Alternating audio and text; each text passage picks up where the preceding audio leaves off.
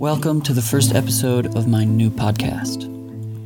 I live in Nepal, and nobody in Nepal is talking about the two major and over 300 minor earthquakes that hit Nepal in April and May of this year.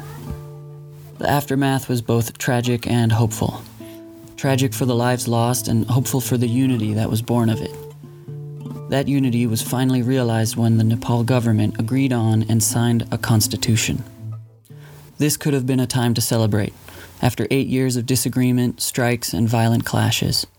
It took a massive national catastrophe to bring Nepal together. Of course, like most socio-political, economic issues, it is far more complicated than that. The thing that everyone is talking about now is the direct result of the new constitution. Over 3 months ago, India closed the border and shut off the fuel supply to Nepal.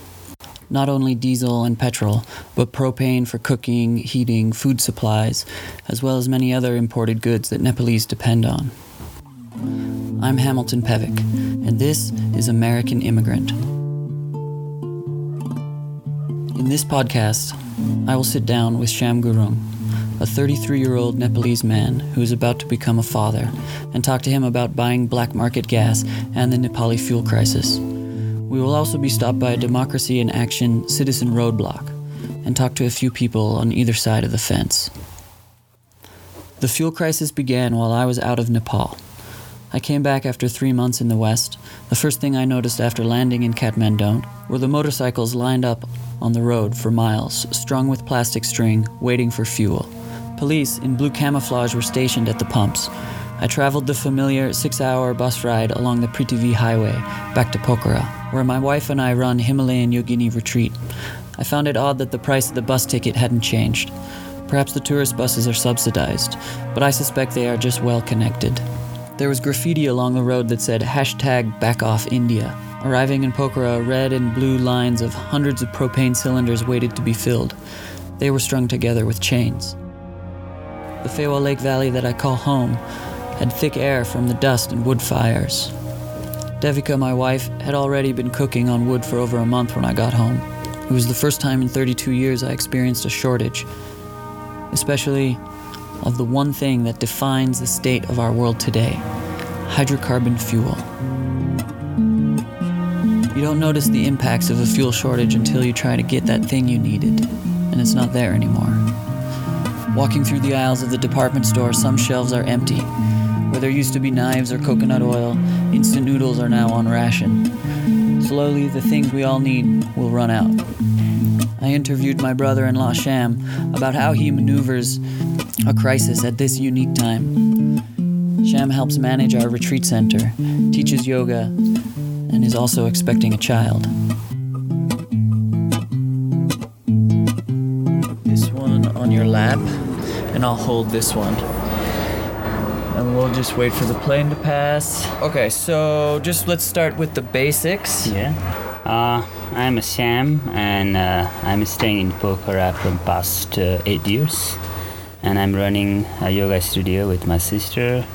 We are now, it's called Peace Road, which is about 15-minute drive from Pokhara Lakeside.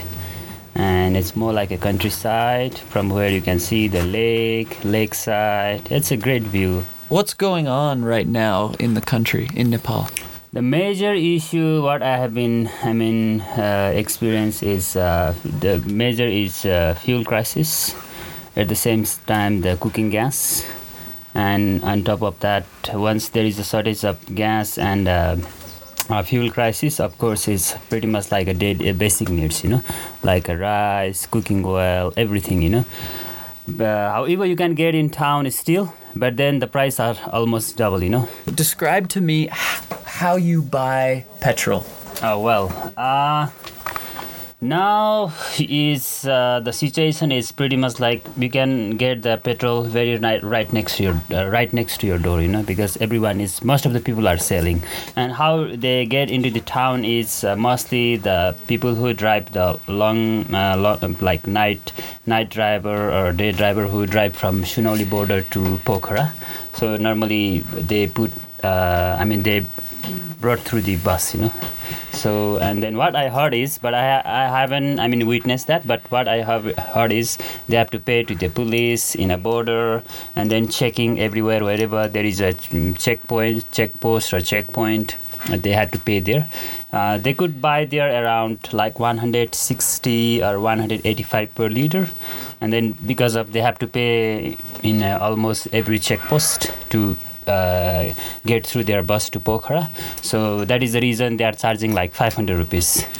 Let me interrupt you there. Yeah. When you say they have to pay to the police, is that just the cost of moving through the checkpoint, or is that a bribe?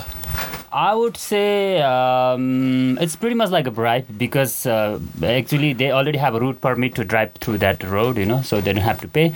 The problem is because it was about a month ago, there was one accident or incident because of having lots of gallon of petrol and diesel inside the bus. It was burnt, and people were die.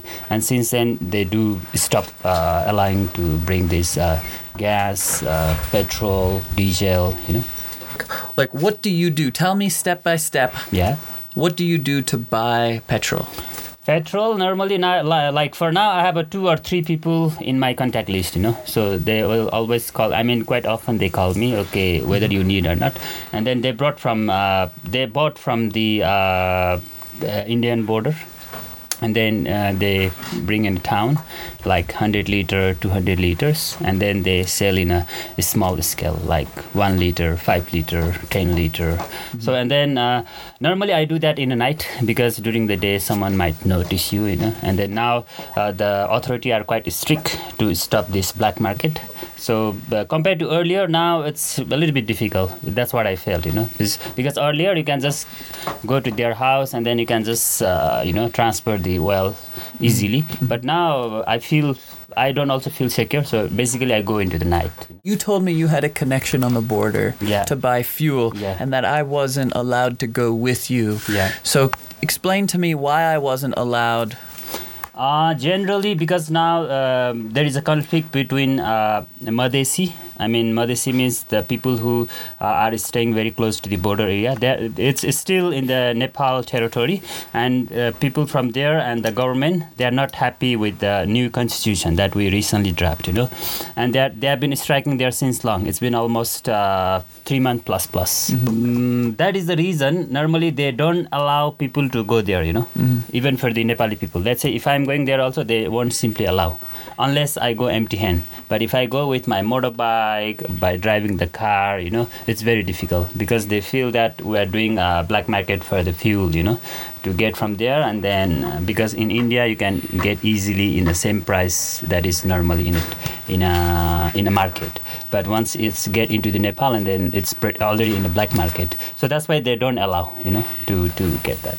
So the last time I paid was 280 rupees per liter, so which is like $3. So now slowly going down, because the black market is already getting more and more, Earlier is, very few people do that. There are more black market entrepreneurs now, 3 months after they closed the border, than there was before. Yeah. So the black market is actually helping to lower the prices generally for most people. Absolutely, yeah.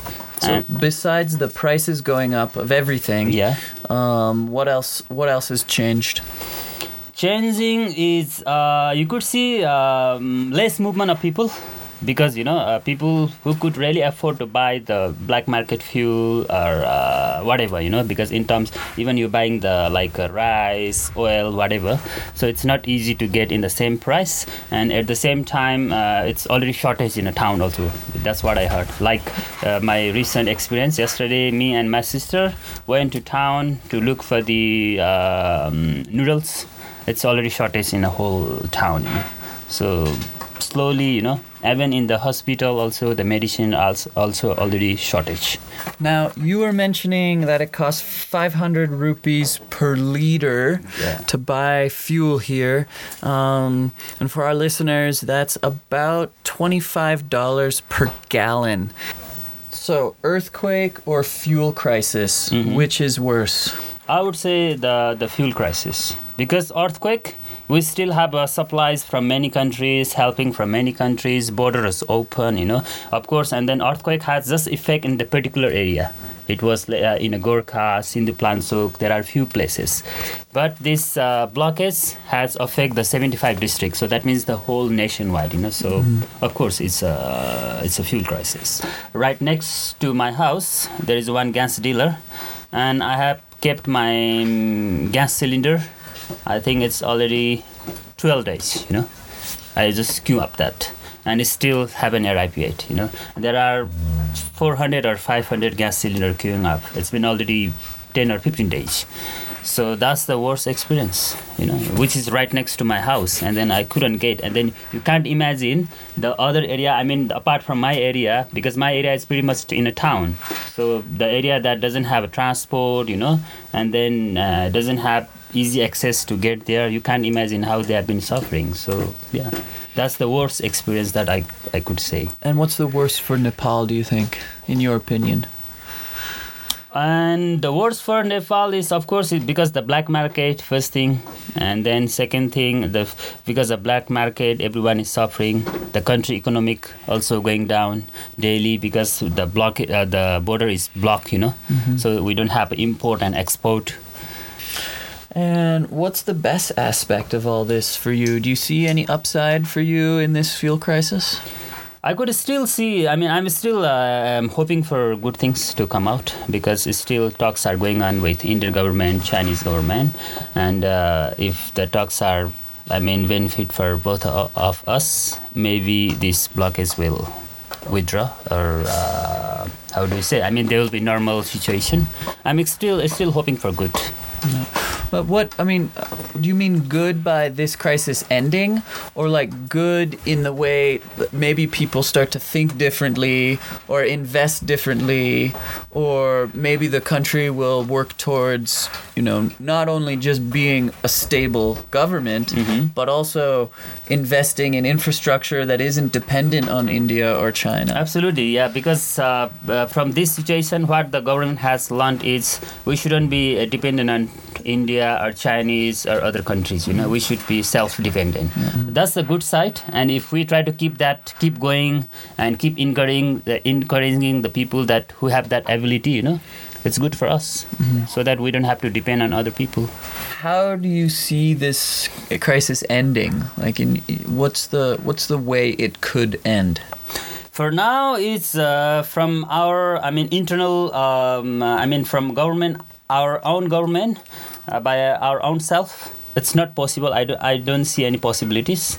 And for now, of course, we should either rely on Chinese or Indian, because these are the two close neighbor or two close open border, because we are landlocked. We don't have any connection with how do you call ship? The sea.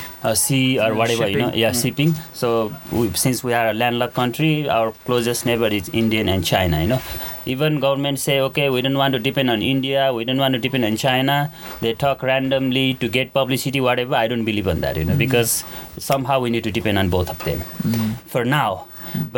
And this is a good lesson for them also, because, to not happen this in the future, they should think from now, what is the possibilities for us, what we could do by our own. People in power could listen to you now. If they were listening now, what would you tell them? For me, of course, I would tell them that we should be, self-dependent, and then we should promote our own country product, whatever we have. Like we have lots of water source.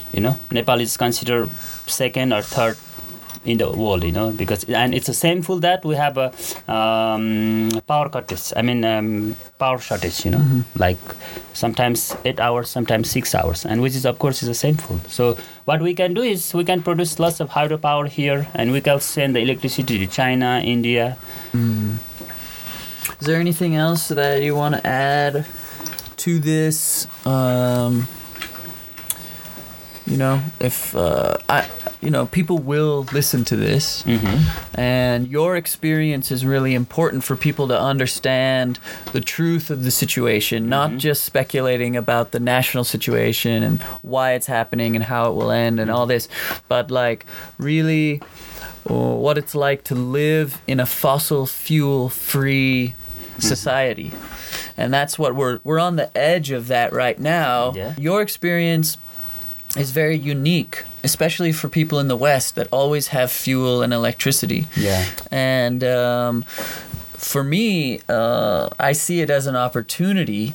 I'm more of an idealist regarding this. You know, like you say about investing in hydropower. Well, why not also invest in electric cars? So that we don't need petrol, that we switch over to something that we can produce ourselves, like electricity. Oh, that's a good idea. I agree, because in a town there are already some electric car also, and then because of this fuel crisis and power cuts, the selling number of electric car is getting higher and higher. That's sure. And I have seen already in Pokhara also some of the electric car.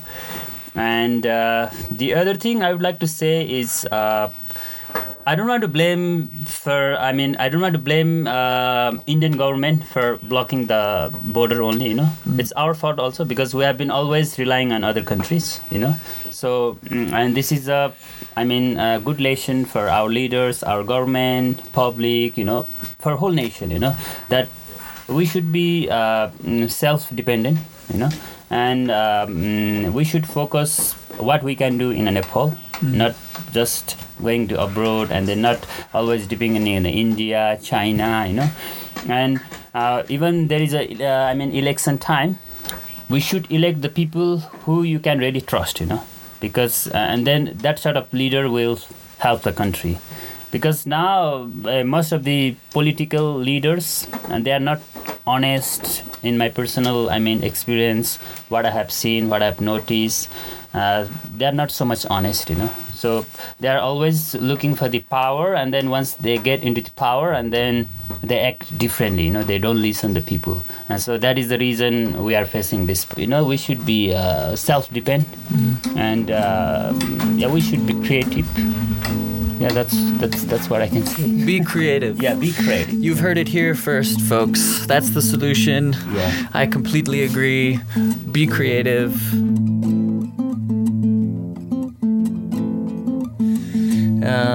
But it's complicated and it's difficult, and I really appreciate you sharing your experiences with me now.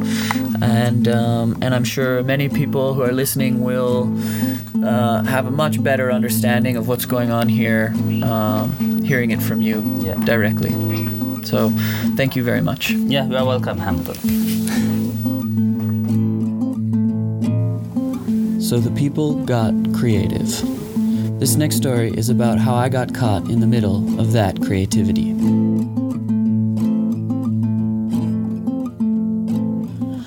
On my way back to Kathmandu to say goodbye to my father, we took the usual tourist bus, and on the outskirts of Pokhara we passed trucks filled with cooking gas and their armed police escorts. There were more lines of people waiting to trade in their old propane cylinders. Shortly afterwards, our bus stopped. We waited some more. I got out to buy a snack and investigate. I followed two police in riot gear along the lineup of buses and trucks to a crowd of about 100 people blocking the road.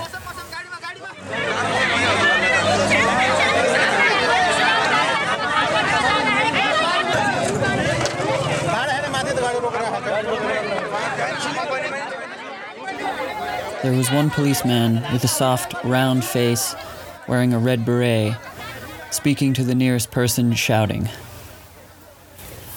Below the crowd is a line of stones and bamboo, a feeble but effective blockade. I crossed over to the side of the mob and started asking questions. I had a hard time finding someone willing to speak in English. What's happening? No more, man. I can't speak.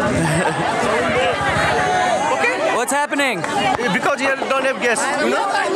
Talk to the camera. Yeah, cylinder don't have. Yeah. That's one strike. Yeah, but why? Why this? This one for our safety.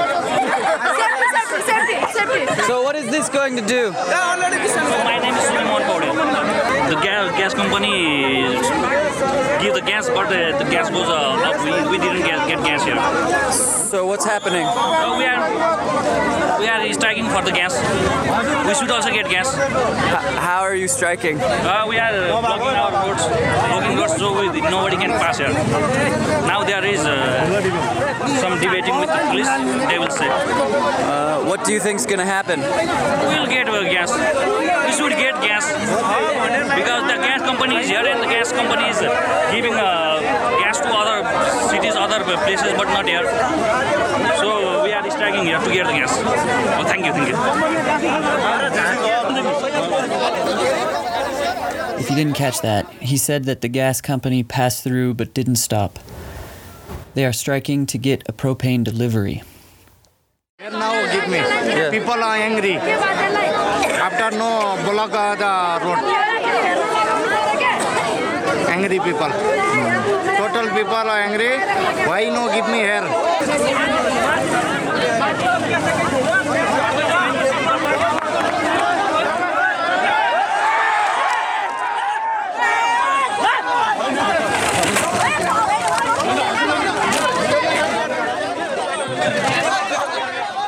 Just then, the riot police step forward and start breaking the blockade, lifting the bamboo and kicking the rocks away. The people resist.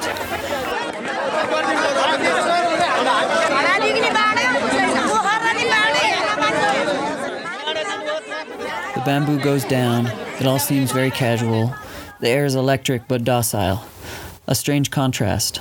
Suddenly it escalates, and the police give it another try, clearing the bamboo and starting to move the crowd. Just when I think it's over, the old ladies step in and block the road with their bodies, stern-faced and unmovable as Mother Mountain.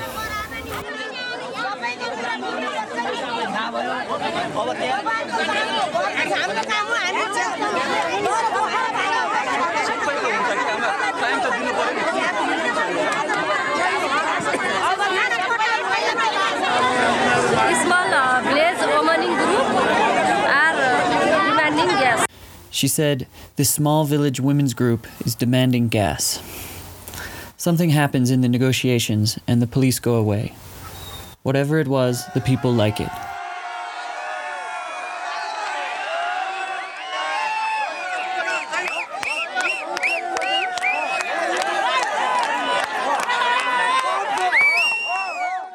Were they told what they wanted to hear? Is the gas coming? The villagers quickly rebuild their blockade and the grandmothers sit on top of it. As we all waited to see if the police kept their word, I spoke to some of the innocent bystanders. It's not gonna solve. Are you living in this village?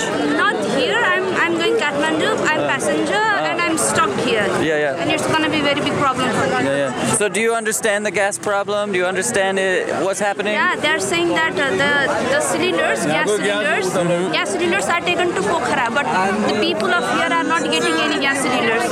So that's their problem.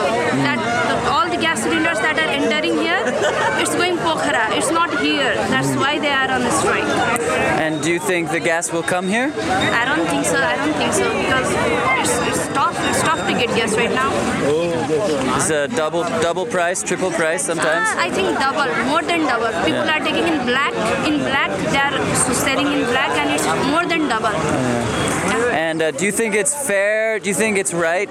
No, it's for not what's happening here? Yeah, it's not right, but what can we have? If I will get one gas, 1,400 rupees, Pokhara 6,500 rupees, selling black. Yeah. But there is no any option for us, no alternative for us. You understand?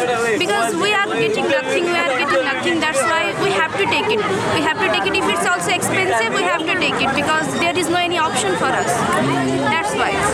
We are very much exploited right now. We are exploited. The government is not supplying any gas cylinders. We are exploited. The police came back and told the villagers that the gas trucks would return and deliver gas. The villagers opened the blockade, feeling happy and proud, and my bus left before any delivery was made. I wonder if the police stuck to their word. This small roadblock of empowered citizens I see as a microcosm of the bigger issue. If you don't get what you want, strike. If the police give in to their demands, then it sets a precedent that has long been practiced in Nepal. Whether on the highway or on the national border, the temper tantrum tactics will either work or incite violence. As I understand it, India is demanding two things from the Nepalese government. One, a framework for the amended constitution, and two, quelling the protests. Amending the constitution should quell the protests, because those who are rising up are the ones the constitution alienates. However, there are only 2-year term limits, and the current seat of power favors China. It's possible that this may not be resolved until the Nepal government changes back to favoring India. In my opinion, there's too much pride on both sides for this to go away easily or quickly. It seems saving face is more important than having access to global trade. I'm not holding my breath for a resolution, even when the smog of wood fires is choking the sky. The price of wood has become more expensive than the propane cooking gas. Most trucks I see are filled with scavenged wood from the lake and rivers. The sickly sweet stench of old wood reminds us that a crisis like this is a challenge and an opportunity. Not using cooking gas or petrol isn't a far step backward for Nepal. Most of the country doesn't drive and cooks on wood anyway. Frankly, I have embraced it. It's good training for when we really do run out of fuel on this planet. My motorbike is parked. I walk and cycle more. I have planted more food than usual.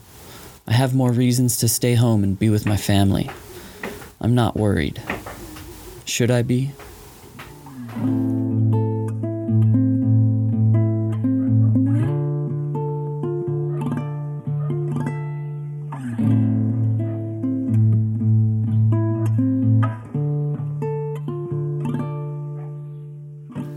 Thank you for listening.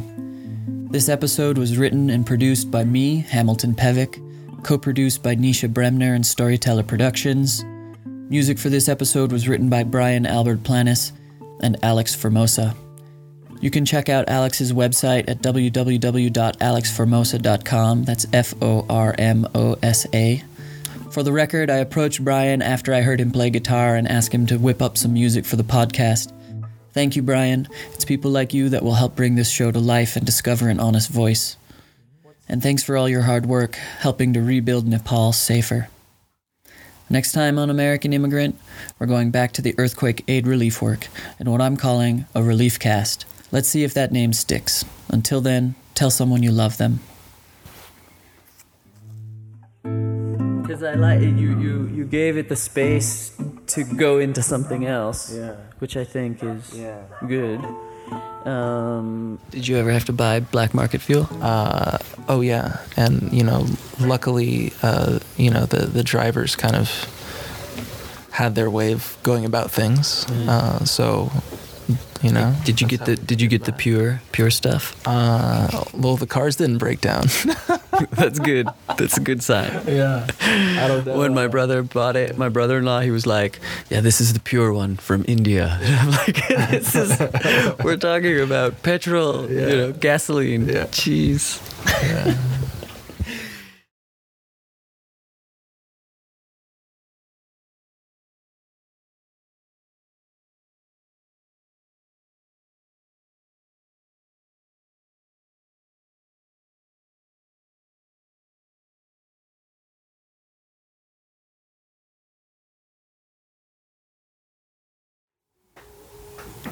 Thank you for listening.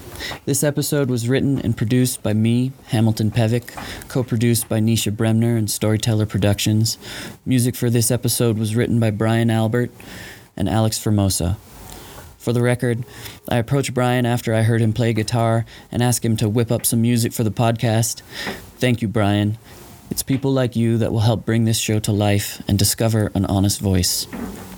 Next time on American Immigrant, we're going back to the earthquake aid relief work in what I'm calling a relief cast. Let's see if that name sticks. Until then, tell someone you love them.